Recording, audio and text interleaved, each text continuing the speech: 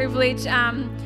We have known Mark and Roz longer than probably we've been here in the Blue Mountains. So that's a long time in a way. But we've known them from the Hunter days, and I know I said this in the first service, but Mark and Roz really kind of took us under their wings when we stepped into this role. And Roz is on the state exec, representing all the women in leadership and within the Church of New South Wales. And we really look up to you guys, and we really love your family. We've known your family for a long time as well, but you have become part of our family, and we really appreciate the rawness and the realness. If you were here in the first service, or if you listened to the first service, Roz is just completely transparent about everything, and that's what we love about you guys. We've had Roz come and speak a couple of times at our women's conference, and I could sit and listen to you guys day in, day out. We absolutely love you guys, and it is an absolute privilege that you said yes to coming and speaking for us this morning. So I want to introduce Mark to come and bring the word this morning. So why don't you give him a hand? Thanks, Dan. Well, we're hoping to look like Ben and Amy when we grow up. You always have hope, don't you? Congratulations to the Panthers. They're my third favourite team, and none of my other favourite teams made it, and we need someone to beat Melbourne. So thank you, Penrith. Thank you. Where will we go? State conference. I just want to say something. In the last, say, 2 to 4 years in our state, one of the marked things on church life is the emergence in strength of the regional churches and the influence they're having. It's like from Wollongong, Blue Mountains, Central Coast with the Czechs, Newcastle, Tamworth, North Coast. There's some great churches emerging in the South Coast, and the regional influence is big. And I want to prove it to you because yesterday your church hosted the New South Wales State Conference. You've got COVID to thank for that. But here's what happened. Because of COVID, it had to go online. So instead of having 1,000 people at the conference, we had 3,000, and your church was the focal point of it. So I just wanted to say to you prophetically, I think that was a sign of things to come in the future. And one of the things that's happening generationally is that your pastors are like the first of the next generation coming through. So I'm 66, so I will hand our church, I'll retire from being a senior pastor but stay part-time on team. Roz will take our church and lead it through a transition to a couple like Ben and Amy that will eventually take our church. But I just want to say that's happening to a lot of, there's a lot of people my age leading good churches in the state kind of looking for the successor ready to hand over. But you guys are already settled in, doing the job, becoming a focal point of the state and leading the way. And to me, when I look into the spiritual realm of that and cast my eye over, I think, wow, I think this church, more than what you think, could be quite a leader in the state of the next generation. So you don't always realise those things are happening. You're just flat out trying to get to church, aren't you? But Jesus is building his church, and in this season, it's the weirdest season ever, but I think you guys are safe and can rest assured that amazing things are happening here. The message I'm preaching this morning is called Jesus Saves the Best Wine to Last. It's almost identical in meaning to Roz's message, not that we planned together or intended it that way, but it's like both your services that get the same message just through different vehicles. I'm going to teach you, I'm going to dig a little bit deep, but then encourage you because above all else, I just love being a spiritual dad. I mentor a lot of planters, at different places in the world and around the nation too. Not lots, but you know what I mean, a dozen or so, and I love it. So my heart always in sharing with you is to protect you, to make sure you're going to be okay, and to give you some encouragement so when you go out the door you think, I think we're going to make it. But I've got to dig a little bit to do it, and a couple of things will shock you. They're not too heavy, so don't panic. So let's just start with something. I just got this dumb idea. I hope this works. It's out of an old joke. If you want to change your name, so we're all going to change our names this morning. So what we're going to do is take our middle name, if you've got one, and take the name of your street, and that's going to be your new name. So instead of Mark Sayre, I will become Louis Harrison, which is a much better sounding name than Mark Sayre. And if it's not exotic enough for you, then you swap the first letters around of both names. So Louis Harrison becomes Huey Larrison, which sounds kind of Scandinavian, which I don't mind. But why I'm doing that, so just think of what your name is, or make up a name if you haven't got a middle name. So this is a new identity, and you're going to lead this identity into the kingdom, trying to help them understand the message of the kingdom. So our starting point for this new identity that you're responsible for, which is you, because you've got to learn to lead yourself, is our starting point in being created by God is I am blessed. The gift of life, created in the image of the Father, and a whole lot of other stuff. But basically, you start with the belief, I am blessed. Now, forget what happens in the middle for a minute, because we're going to go back there and get a few shocks. At the other end is Jesus saves the best wine to last. The great reward, peace throughout eternity. Because you're a Christian, you've stepped into the kingdom, and what he has in store, nothing on this earth can even measure up. So you start with I am blessed and you end with I am blessed. But stuff has to happen in the middle to get us there. And I just want to take you through some things. So let's just read from John 15 and then I can preach to you. It'll be John, it's a well-known passage, so I didn't even get it put up on the screen. John 15, verses 1 to 9, reading from the NIV, the vine and the branches. I am the vine and my Father is the gardener. I'm reading from the NIV. A more accurate thing, King James and a few others bring out, I am the vine dresser.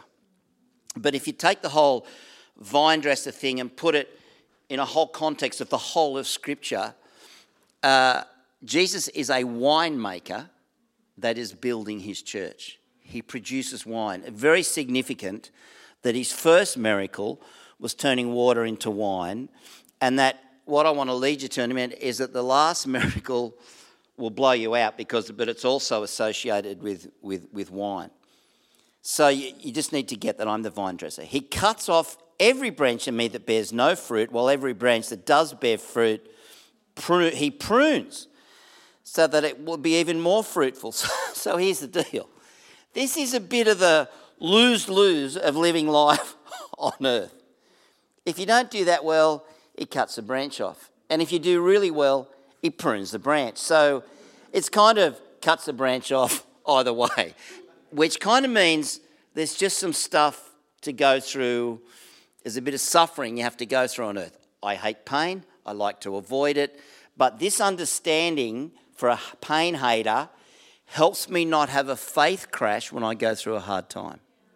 I've just actually even been reading the book of Job this week. There's a little sidelight in preparation for a few messages down the track.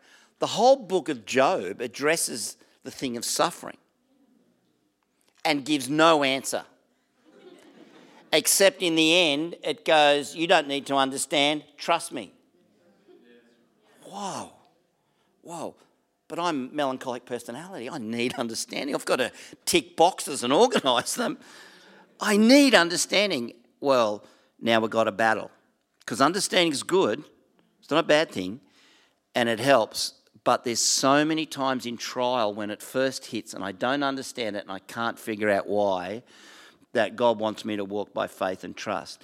In fact, the accusation against Job by Satan in heaven, in the courts of heaven, and to use the right language, was Satan saying to God, yeah, but you blessed him. He's only following you because he's got this hedge of protection and he's blessed you. I'll guarantee if he goes through some hard times, he won't. And I was reading commentary, he said an amazing thing. He said, we all have to face that. That is our faith just based on good circumstance? So we've got good faith when the circumstances is good, or do we have fake faith that's only good when the circumstance is good and won't see us through a trial? So what I'm trying to do as a dad is just build up your little bit of faith for trials thing this morning. That's just what I'm trying to do because it'll protect you. Two thoughts. I'm kind of using poetic license. I could actually almost convince you of Scripture, but I can't 100%. So just let me have some poetic license. Two shocks. First shock, I imagine at some time in the history of heaven, so the Father and Son would have been onto this and the Trinity would have discussed it, but eventually the plan came up to redeem mankind that someone had to die and be offered as a sacrifice. So heaven's all ears. Whoa, wonder who that'll be. And then it's revealed that'll be the Son of God who's been in perfect with the Father, and the plan of becomes sin, suffers at the hands of men, doesn't use any of his power to escape the pain, and is just completely annihilated by the hatred of men so that he could carry your and my sin so it could be dealt with, so that we can have a way of salvation and be fully redeemed.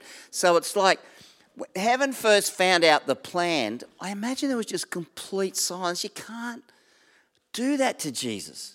It's like, a shocking moment in heaven. However, why such a shocking plan? Because God is attempting the most outstanding, incredible, amazing transformation of your and my life. Now, something like this is a whole message on its own that I haven't perfected yet. One day I'll preach. At the marriage supper of the Lamb, the church, all right? So Jesus is the bridegroom, the church is the bride. We know that, don't we? The bride of Christ. Another name for the church is the body of Christ. Oh, the body of Christ. And when we take communion, the bread represents the broken body.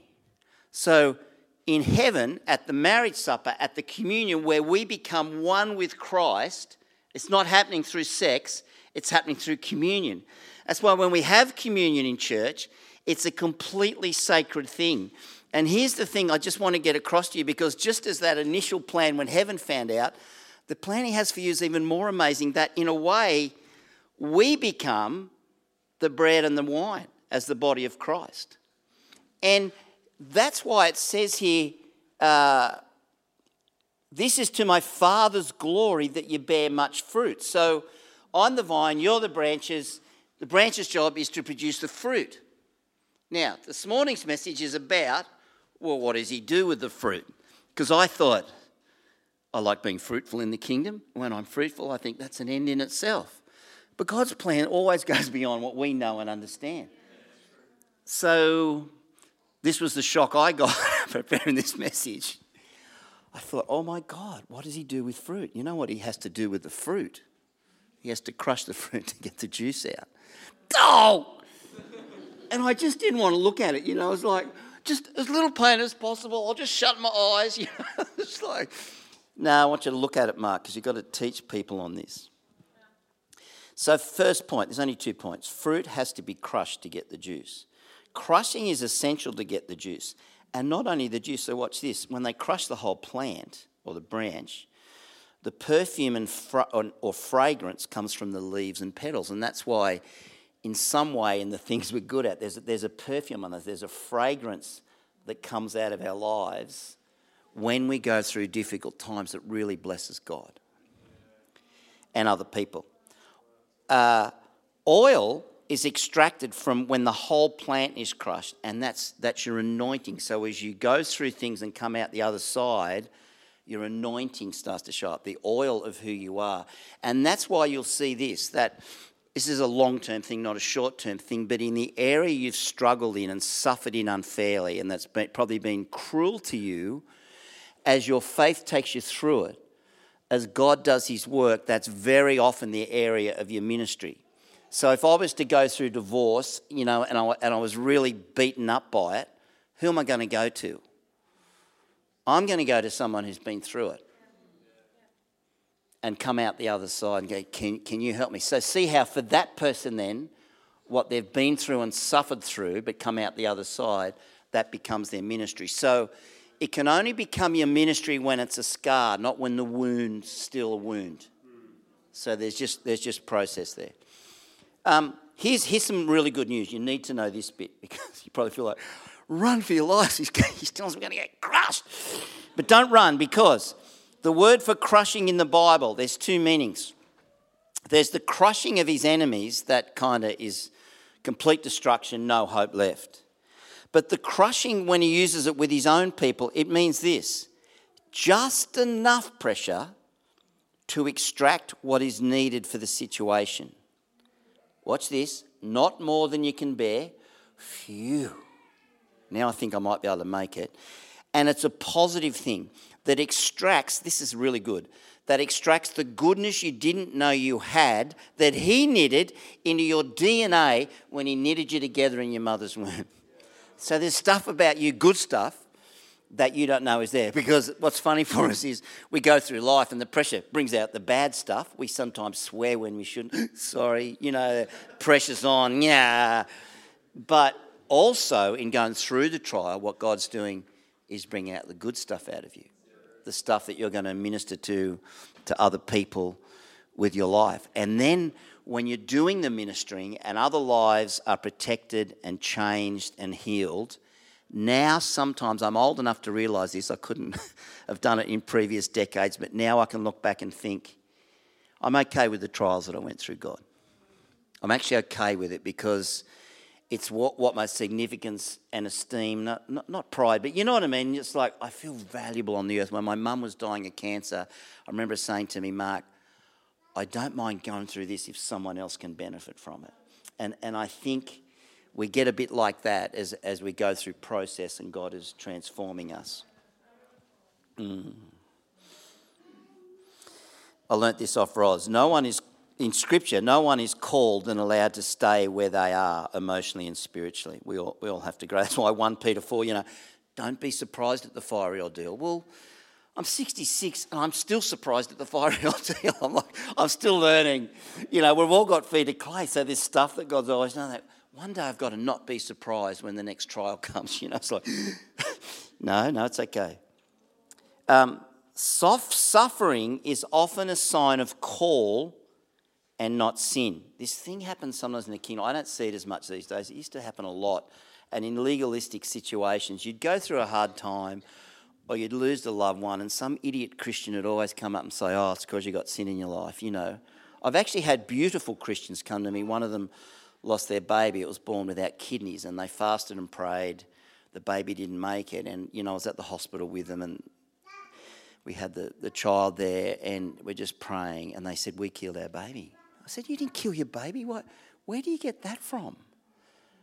So some people's theology on this can really not only beat them up, but beat others up. And in Job, that's why Job's French up there. Job's such an interesting book, 40 chapters. If you want to read the short version, just read what Job says and what God said, because that's really interesting. But the friends are in there because the friends in the Job story with suffering each represent some of these theology that are beating people up today. Some of his friends are going, well, you must have sin in your life because you're suffering. And God's going, you're a righteous man. At the end of the story, God rebukes them and he says to them, what you taught was wrong. In fact, it's so wrong that you have to go to Job and bring a sacrifice to God, then go to Job and get him to pray for you. And because of his prayer, I'll forgive you.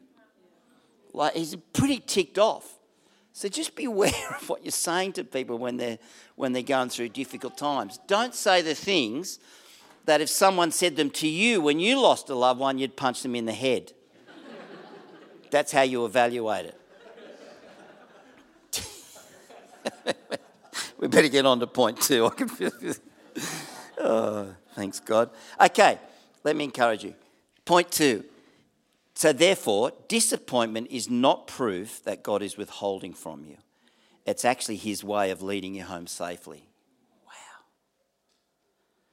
God's crushing process enables people like me to be used by God and have a ministry. I was as rough as guts. Ros was saying to one of the state exec, Mark was like a Jacob. He was always trying to manipulate the situation. I didn't like manipulating people, but I always had an excuse for something or the right answer or manipulating the situation to work for me. Like I go to church for the first time after I'm saved and I'm a bit, well, what's in it for me? And you know how that's not a wrong question. What can I give? I am the body of Christ. In a way, I'm Jesus, so what am I supposed to do now to help others? So it's not what's in it for me. So God had to, that's why I've become authentic, because it's the only way I can stay out of pride is to tell you how hopeless I am, and it stops me manipulating, because you think, well, we're not following that guy because he's hopeless. He just told us. It's great. Now I can't manipulate anybody. Helen Keller said this. She was a deaf, dumb and blind woman going back a long way. Character cannot be developed through ease and comfort. Only through trial and suffering can a soul be made beautiful. Because if you think, who are the most beautiful people? Well, to be honest with you, Ben was one of the nicest people I'd ever met. And I thought, he's such a nice guy. Man, that guy's a good guy. He just must have had it really easy, wonderful parents, everything provided. He tells me his story. By the time he finishes, I'm weeping on the floor. I'm like, it's like that. I was from a poor working class family. Roz's dad was the state forestry commissioner, and they had a tennis court and a swimming pool on 4 blocks of land. I assumed in my working class upbringing that they must be really greedy, selfish people. That's how they got rich and have all this stuff. But then I learned they're the most generous people I've ever met. When he built the swimming pool, he gave that much money to the missions. And when he built the tennis court, he gave that much money to missions. They bought little for themselves. They tended to do well in bigger things, but they weren't selfish in small things. I've been brought up in a little bit of poverty, so it was like, I need food and I need clothes and I need all of it I can get, and I'm not sharing with anyone. So God had to pry my hands off and teach me a little bit of generosity first, then tithing, then offerings. Like, there's a journey he takes you on. So this is what he's doing in all of us with who he is in us. So pearls, you know the pearl of great price story. A pearl is an irritation placed in the shell. It annoys the oyster so much that it coats it. It's like having that gritty sand stuck in something, so it coats it so it becomes smooth. And while it's there, it coats it over and over. Now watch this. Until it's big enough to be valuable, then it's removed and sold at a great price and everyone boasts about it. So the irritation is the thing that becomes the value. Have you noticed this? I'm melancholic, so I like to set out my life in order. So for me, this is just such a great analogy, because life is so annoying, the interruptions. And I heard someone say once, really, you know what life's about, don't you? And I'm just sitting there in a daze up the back hiding. And this person goes, well, someone famous in our church, and they go, life is what happens to you while you're trying to do something else. It's made up of the interruptions. And I'm back, I just woke up and went, yes! Everyone turns around. And, why are you sitting up the back? You're the pastor. You should be down the front. But, you know, it was like, oh, that's so true, the interruptions. Because God's inconvenient, isn't he? We left a church of 800 where we were assistants to take on a church of 20 in massive debt, because Brian Houston had asked us to do it, and we said no. And I went, I'll pray about it, but it wasn't sincere. I just said it to get him off my back. And that night I go to bed, and at midnight the Holy Spirit wakes me up and said, you said you'd pray. So I get up with my Bible and I'm like, all right. Kind of couldn't be bothered reading it properly. Just threw it open. Yeah. Forget your people and your father's house. Kind of almost leaps off the page and smacks me in the face. I'm going, you can't call me to have a church. I don't even like going to church. That's why I was sitting down the back. He goes, well, you can have a church for people who don't like going to church. Okay, I'll do that. So, like, it's the irritation, isn't it, that my whole ministry and what I love has come out of. It's the interruptions by God especially. So Paul, does God pick nice people? So I don't know about you guys, but I'm like Paul. I'm just, doing the wrong stuff on my horse and proud about it. Okay, let me speak to you. Stop persecuting me. I want to use you. No, you're supposed to use the people that love the church and are really nice and do nice things. Now, I don't know about you guys if it was like that for you, but isn't it important that he can use some of the people? Look, you just look at some of the people he uses. I wrote a list somewhere. Can't find it, but I can just tell you they are. Peter, Zacchaeus, ripping off people in the tree. Paul basically killing Christians knocked off his horse. Not everyone's like that. There were others whose righteousness stood out, and there's that too. But there's so many people in Scripture that just, so watch out. He can use you. He can use me. I get to preach. It's stupid. When our church was growing, I whinged to Roz. I said, Roz, more responsibility. And then I'm reading one day in Scripture, it says, when you're faithful in little, I'll give you much responsibility. Responsibility is not a reward. What kind of reward is that? I shouldn't say. I thought it can't say that. It should say I'll give you money or, much responsibility is a reward. Whoa. Roz says to me yesterday, I'm 66, so in the mornings I feel like I'm in my 40s. In the afternoons I feel like I'm in my 80s. So by the time I get back to my hotel, I just say one whingy things to Roz and she says, okay, Mr. Happy. I thought, okay, I've got to make sure my fallback as I get older is being happy, not irritable. And I've got to tell you, it takes a bit of work, but I'm getting there. So sometimes even for the deeper things that are happening in you, nearly finished, the deeper things that are happening in you, it's like you can be in a pit sometimes. I was talking to a girl who's in your church who when she was very little, was in our church, but her parents were beautiful. We got the best out of her parents, but then there was breakup and mental health issues and drug issues and violence, and both have passed away. So she's a beautiful girl, and we just have such a heart for her because it's kind of like that orphan thing. But when you go through stuff like that, it's like you're in the pit. You're like Joseph in the pit, or you're like David in the sheepfolds, or David in Saul's palace, or David living in caves, or Daniel in the lion's den, or Shadrach and Meshach and Abednego in the fire, or Jonah in the whale, or you and what you've been through, what your pit. But so much work of God seems to happen in the pit that eventually draws the beauty out. Even David, for all the pits he'd lived in, it was him that says, and Joel Osteen teaches better on this than anyone else in the world. Joel teaches blessing is following you around, trying to catch up with you. Well, he's right, because it's in Scripture. David said, Psalm 23, surely goodness and mercy shall follow me all the days of my life. It's following. And that's why sometimes you've got to call it in or speak to it. I read someone the other day, I can't think who it was, they said, stop talking about the mountain that's in the way and speak to the mountain. Zechariah teaches when you've got an obstacle, you speak grace to it. That's why it says, the mountain will be removed. Well, you don't kind of see it, but they do get removed. So it's like speaking to it. You've got to believe that when you're going through something tough, that the goodness is coming. It's going to catch up and overtake. It's like a bow and arrow. You're the arrow. God wants you to end up somewhere. So the further he pulls back the string, the more the resistance is, the stronger will be the flight, and the more accurate you'll be at hitting the target. So that's why sometimes in his, watch this, mercy, he allows greater resistance because he knows it's where it's going to land you.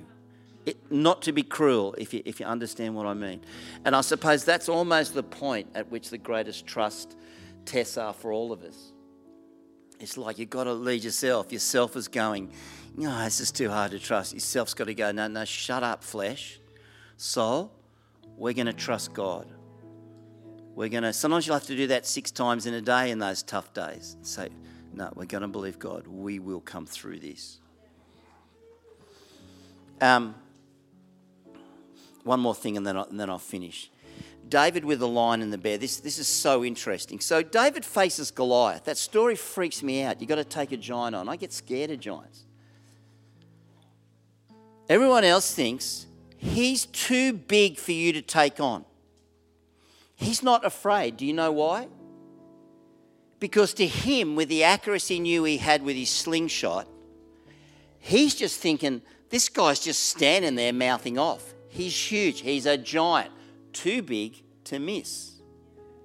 Not too big to take on. Why was he able to show up to that battle with so much courage and so much confidence? Because over here when he was 13, his dad left him alone in the sheepfolds all night, protecting the sheep, wondering, well, who's going to protect me? So during the day, he had hours and hours to practice with the slingshot, like when you shoot the cans off the fence, on the farm. Practicing, so accurate. He could take on a lion and a bear, a moving target at night, and take it out. He gets to the giant, there's just a big dude mouthing off. No problem at all. Wasn't even a hard battle. Wow. And that's sometimes what God's doing for us. He'll allow the smaller battles, so when the bigger battle comes, sometimes it won't be that much of a struggle. You'll have a built-up confidence and skill set that will take you through it. So sometimes what seems to be cruelty from God is actually the mercy of God, so you can take the bigger thing out. Your identity, who you are, doesn't come from what you do or even who you are. It comes from whose you are. There is always a fourth person in the fire with you. Do you know, I heard someone say the other day, I loved this, 3 guys in the fire. Because for me, I'd be praying, don't let them put me in the fire, don't let them put me in the fire. I want to avoid the fire, keep me out of the fire. But very often that answer is no for all of us. Why? Because he comes into the fire with you and protects you so well that there actually is, at the end, is no smell of smoke. And I've heard Darlene Check teach, in what you've been through, don't carry the smell of smoke for the rest of your life. But because they were in the fire and the king saw what happened through that, the whole nation was changed and it was declared that their God should be worshipped. So a better result than if they had been delivered from the fire. And it just seems to be, I can't explain it to you, that on the earth, that seems to be God's attitude. I'll never leave you nor forsake you. I will come into the fire with you and make sure you're going to be okay. It's going to be tough, but I'll make sure you're going to be okay. And people will be changed through that, because my goal is to populate heaven. And then you can be like my mum, thinking, I don't mind going through this if others benefit. And that's lose your life to find it right there. Wow. So, Father, we just commit ourselves to you. Sorry for all the fear I've had and all the fear that different ones have in different areas. We're brave in some areas, God, without a doubt, but we're scared in others. But we thank you. We acknowledge this morning in our faith and belief that Romans 5:2 is true, that by faith we have access into this grace in which we now stand. So that means we are always in grace. It's not coming and going. You're always with us in the fire. You're with us in our success. You're leading us on. You're leading us into purpose. And we just declare your purpose over this church, this body, each individual sitting here this morning, that your purpose of influence throughout our state and throughout our nation will come to pass. I thank you that many, many lives and callings will be fulfilled through this church.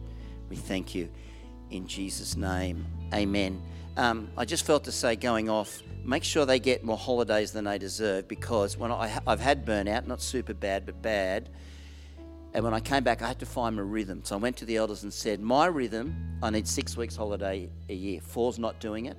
I need 1 study week each term just to recalibrate my life, figure out where my preaching's going, and just to have this space to kind of know who I am in. I'm 66, so that kept me going for another 30 years when really I probably should have only made it another 4 or 5. So these guys aren't bludgers, they're really hard workers. So anytime they need extra space or just their rhythm's different, just let them be them and you'll find you'll have good longevity in your church. God bless you.